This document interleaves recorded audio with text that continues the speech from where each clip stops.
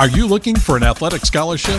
You're in the right place. This is the Recruit Me Athletic Scholarship Podcast, the longest-running podcast on recruiting and athletic scholarships. We're here to help your family navigate the recruiting road all the way to an athletic scholarship. He's a recruiting expert and a dad of 2 college athletes. He has a wealth of experience to share. Here's Recruit Me CEO, Brent Hanks. Welcome to episode 393 of the Athletic Scholarship Podcast. This week's episode is part 2 of a 2-part interview with Aaron Boutwell. Aaron is the father of Molly. Molly is in her 2nd year on the Indiana University rowing team. In this week's episode, Aaron and I cover how Molly's rowing seasons play out, and we cover some of her training and competitions. We dig into more on scholarships and some of the perks Molly gets by being on the rowing team. Aaron tells about rowing equipment and some of the cost of rowing, and then ends with some of the advantages that college sports can provide a student athlete. Go back and listen to episode 392 to get more information on Aaron's family, their background, and how Molly got to Indiana University and into rowing, and also some of the basics about college rowing.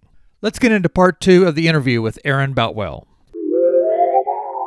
What's the season for Molly's rowing, and then kind of what does a school year and summer look like for her for training and competition? It's a little bit of a year-round type of sport. When they come onto campus in the fall, everything's normal for the first week or two as everybody kind of gets settled, and then they'll go into a kind of an off-season mode. I would equate it to Brent to Parker's fall ball kind of situation, right? You're playing some games. They're really doing a lot of rowing because they can. It's the weather's great. They're out on the lake a lot, and they're just kind of getting into the rhythm and the groove of being in shape for the season and getting that going, because they'll actually get to a certain point, sometimes around November, early December, that they won't be able to get out on the water anymore, and so they'll have to move their training into the erg room and back onto campus. They'll work that until they break for the holidays and finals. They'll come back, leave out.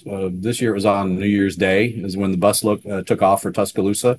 Do 2 days basically down there while they're still off. But again, starting to get them into season shape for that. Once they come back, they're doing usually it's alternating at this point. It's Monday, Wednesday, Fridays they're more erging, and then Tuesdays and Thursdays they're doing their workouts with the strength and conditioning folks. As far as that goes from a scheduling standpoint, one of the bonuses or one of the benefits, and there are some others that we could talk about as well, but one of the benefits is when you become part of the team is you get the preferred scheduling. So you get to step into the front of the line a little bit when it comes to some of the scheduling, so that they can make sure that you're going to be available.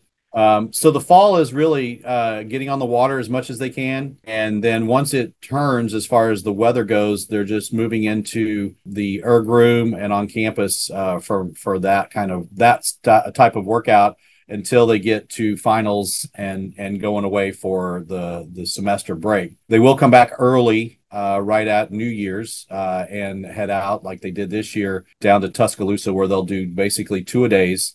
They'll be out on the water a couple of times a day, get in some really good workouts in the weather that they can before they return to campus as the start of the semester. And then once the semester starts, they're usually doing their rowing water work during the Monday, Wednesday, Fridays, and then doing some strength and conditioning on Tuesdays and Thursdays like they do in the fall. But as they get more availability to get on the water, they'll be on the water every day. And then they'll still get some other strength workouts in as they can. But they want to be on the water as much as they can. We had a conference with the coach and the parents just last evening. Even though here we are getting close to February, if he can get it above 50 degrees a couple more days, he's going to get them out on the water. And so to make sure all of that happens, one of the perks or benefits, which there are many, is that they get preferred scheduling. So Molly, obviously, starting in her fall of her freshman year, was scheduling just like any other freshman whenever they went to do the orientation. When she was made it on the team, went through all of the tryouts, then as she was getting ready to schedule for her spring semester, she was able to step into the front of the line, as they might say, so that she can make sure that she gets the classes she needs, but at the times that she needs, so that she can be available for rowing. We haven't talked about scholarships, and I'll ask you about that here in just a little bit, but you mentioned some perks that Molly gets by being on an athletic team, the training room, the weight, it sounds like the preferred scheduling.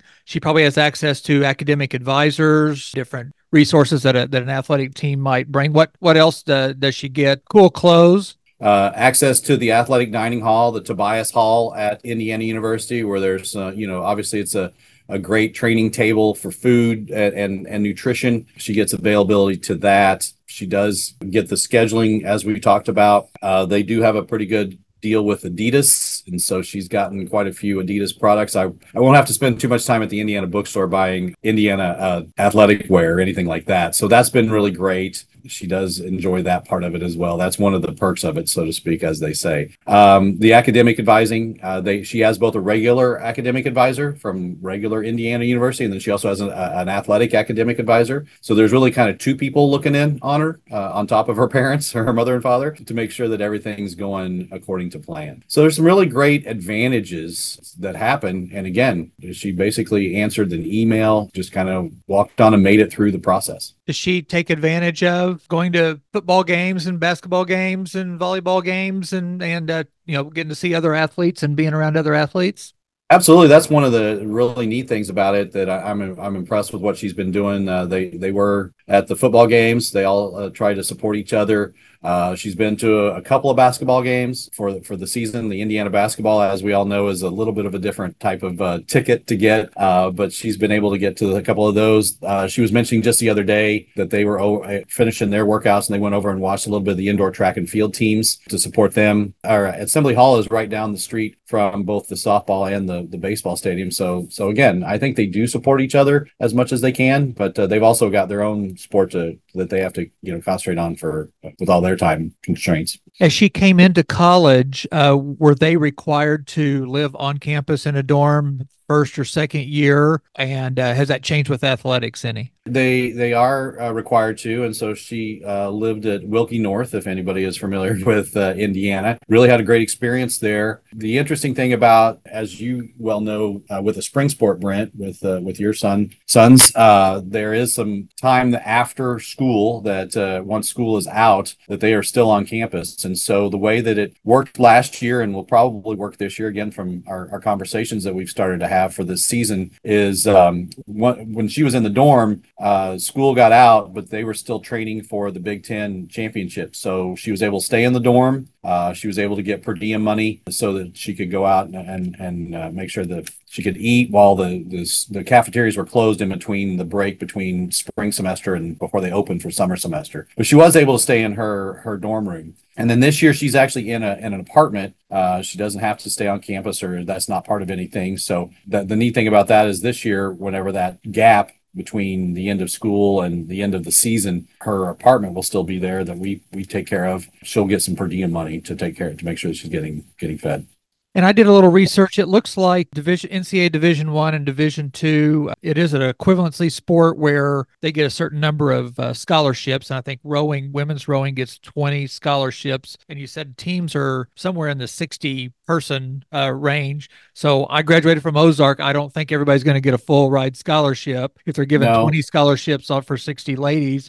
Men's rowing there's no athletic scholarships, and I think there's basically just club teams. It's not even an NCAA sanctioned, designated sport. Division 1 and 2, there are scholarships. By the way, the NCAA championships, it's all Division 1, 2, and 3 all in one location at the same time. So they all end their season. This year it'll be outside of Cincinnati. Next year it's in New Jersey, and the year after that it's at the Lake Lanier, where the 1996 Atlanta Olympics were held, which coincidentally Coach Steve from Indiana participated in that 1996 Olympics, and he was also a walk-on or a novice back in the day. So it just kind of goes through, and now he's been coaching rowing for 25 years. He was the Big Ten Coach of the Year. So novice is not anything to think about that it's anything less. It's actually a great avenue into the sport, because it just is one of those that it's a sport that you just might not get to an opportunity, because they're rowing in $60,000 boats, and not every high school or even university can afford to support that.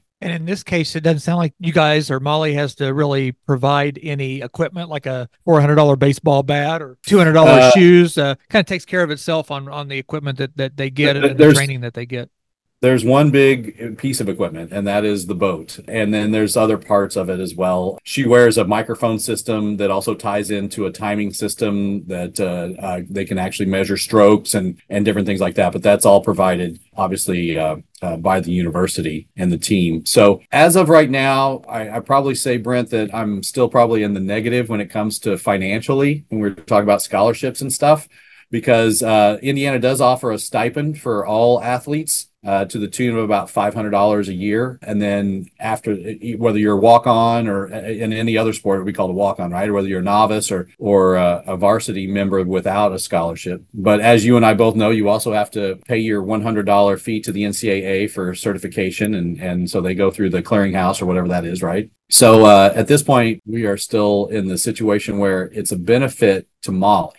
If I don't get another dime, I don't really care, because she's on a team. She is making lifelong relationships with these girls that are basically helping her with life and getting through college, which is what we all have lifelong friends. You and I have known each other now for going on 30 years, and we met as managers at Southwest Missouri State. She's making those same kind of connections. You can't put a price on that. I'll just be very honest about it. As those upperclassmen that we talked about earlier that she's behind, and there becomes some financial help, great.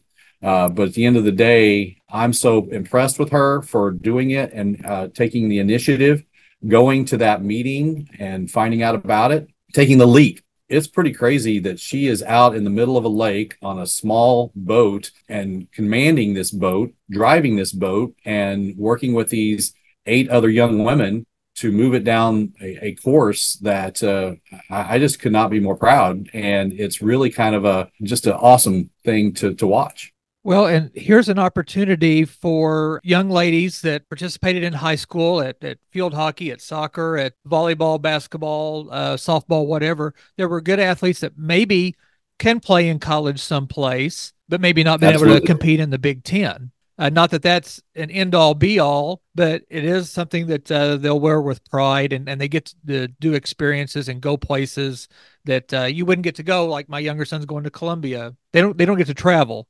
Right. Molly and Parker are getting to go all over the country, and say they played against, I don't know all the Big Ten rowing teams, but right. But they get to be around athletes on campus and go to big time games. Parker got to go to 2 Big Ten football championship games with Northwestern and go and watch them play and get to experience that. Absolutely, it's part of a community that they get to participate in. That in Molly's case really was not on any kind of level that we thought that would be available to her. Again, she thought maybe she could try out for one of the club teams in field hockey, because she wanted to stay active. She wanted to be a part of an organization, or be a part of a team to kind of make some friends and be active on campus. This has been just really an awesome experience for her. I've seen her grow as a young woman to be more of a leader, because again, if you're in that boat, you're in charge of it. And so you can say that she's not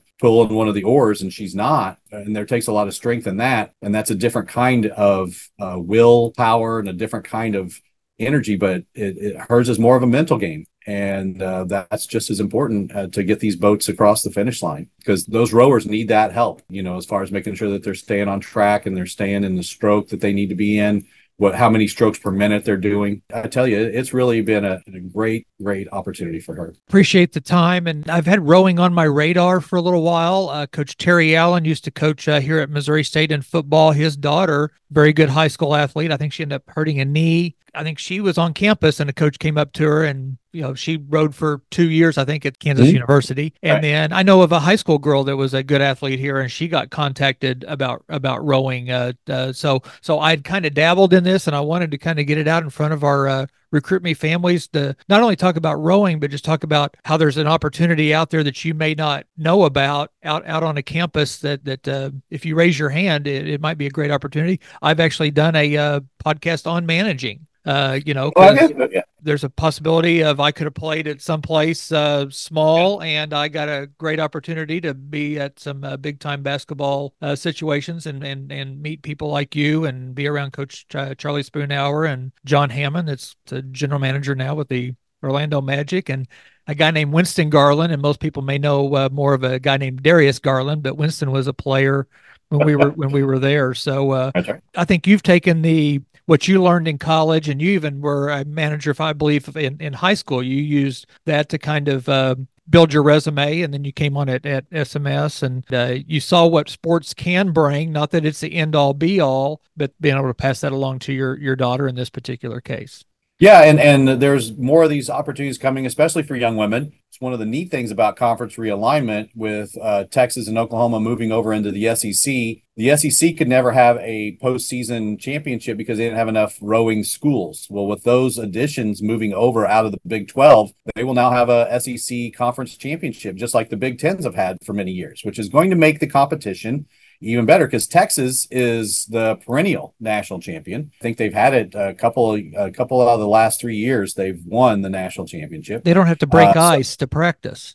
They don't have to break ice to practice. And as you might think, East is where a lot of the rowing hierarchy might go. And yes, they are really good back there as well. And you always look for that competition. But if you look at the Big Ten that's going to happen next year, it's going to be coast to coast. So you've got your Rutgers as well as your Washingtons, which are perennial top rowers. So it's going to get better. The competition is getting better, and it's going to be very interesting. So I, again, did a little bit of research, and I think there's 93 NCAA Division I rowing teams, and I don't think that counts Division II and Division III. So there are opportunities out there for young lady, and I need to get a hold of some guy club opportunities. Just because you're not an NCAA affiliated doesn't mean that you can't get involved in a club sport on your campus, and that'd be high competition if you want to still play a team sport in college. Absolutely, and I just think that it's really great because again, she's making lifelong friendships and relationships, and it's just like I said, I can't speak enough about it.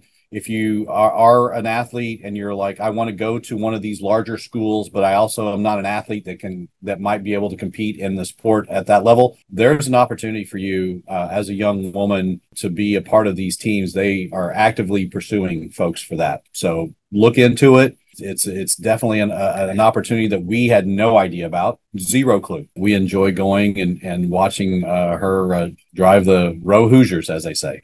So as a conclusion, what are some things that you might suggest to our Recruit Me families that we haven't already talked about? Maybe if you're in your situation where you didn't know about rowing, just like you said, or if you kind of, hopefully after listening to this, you know a little bit about it.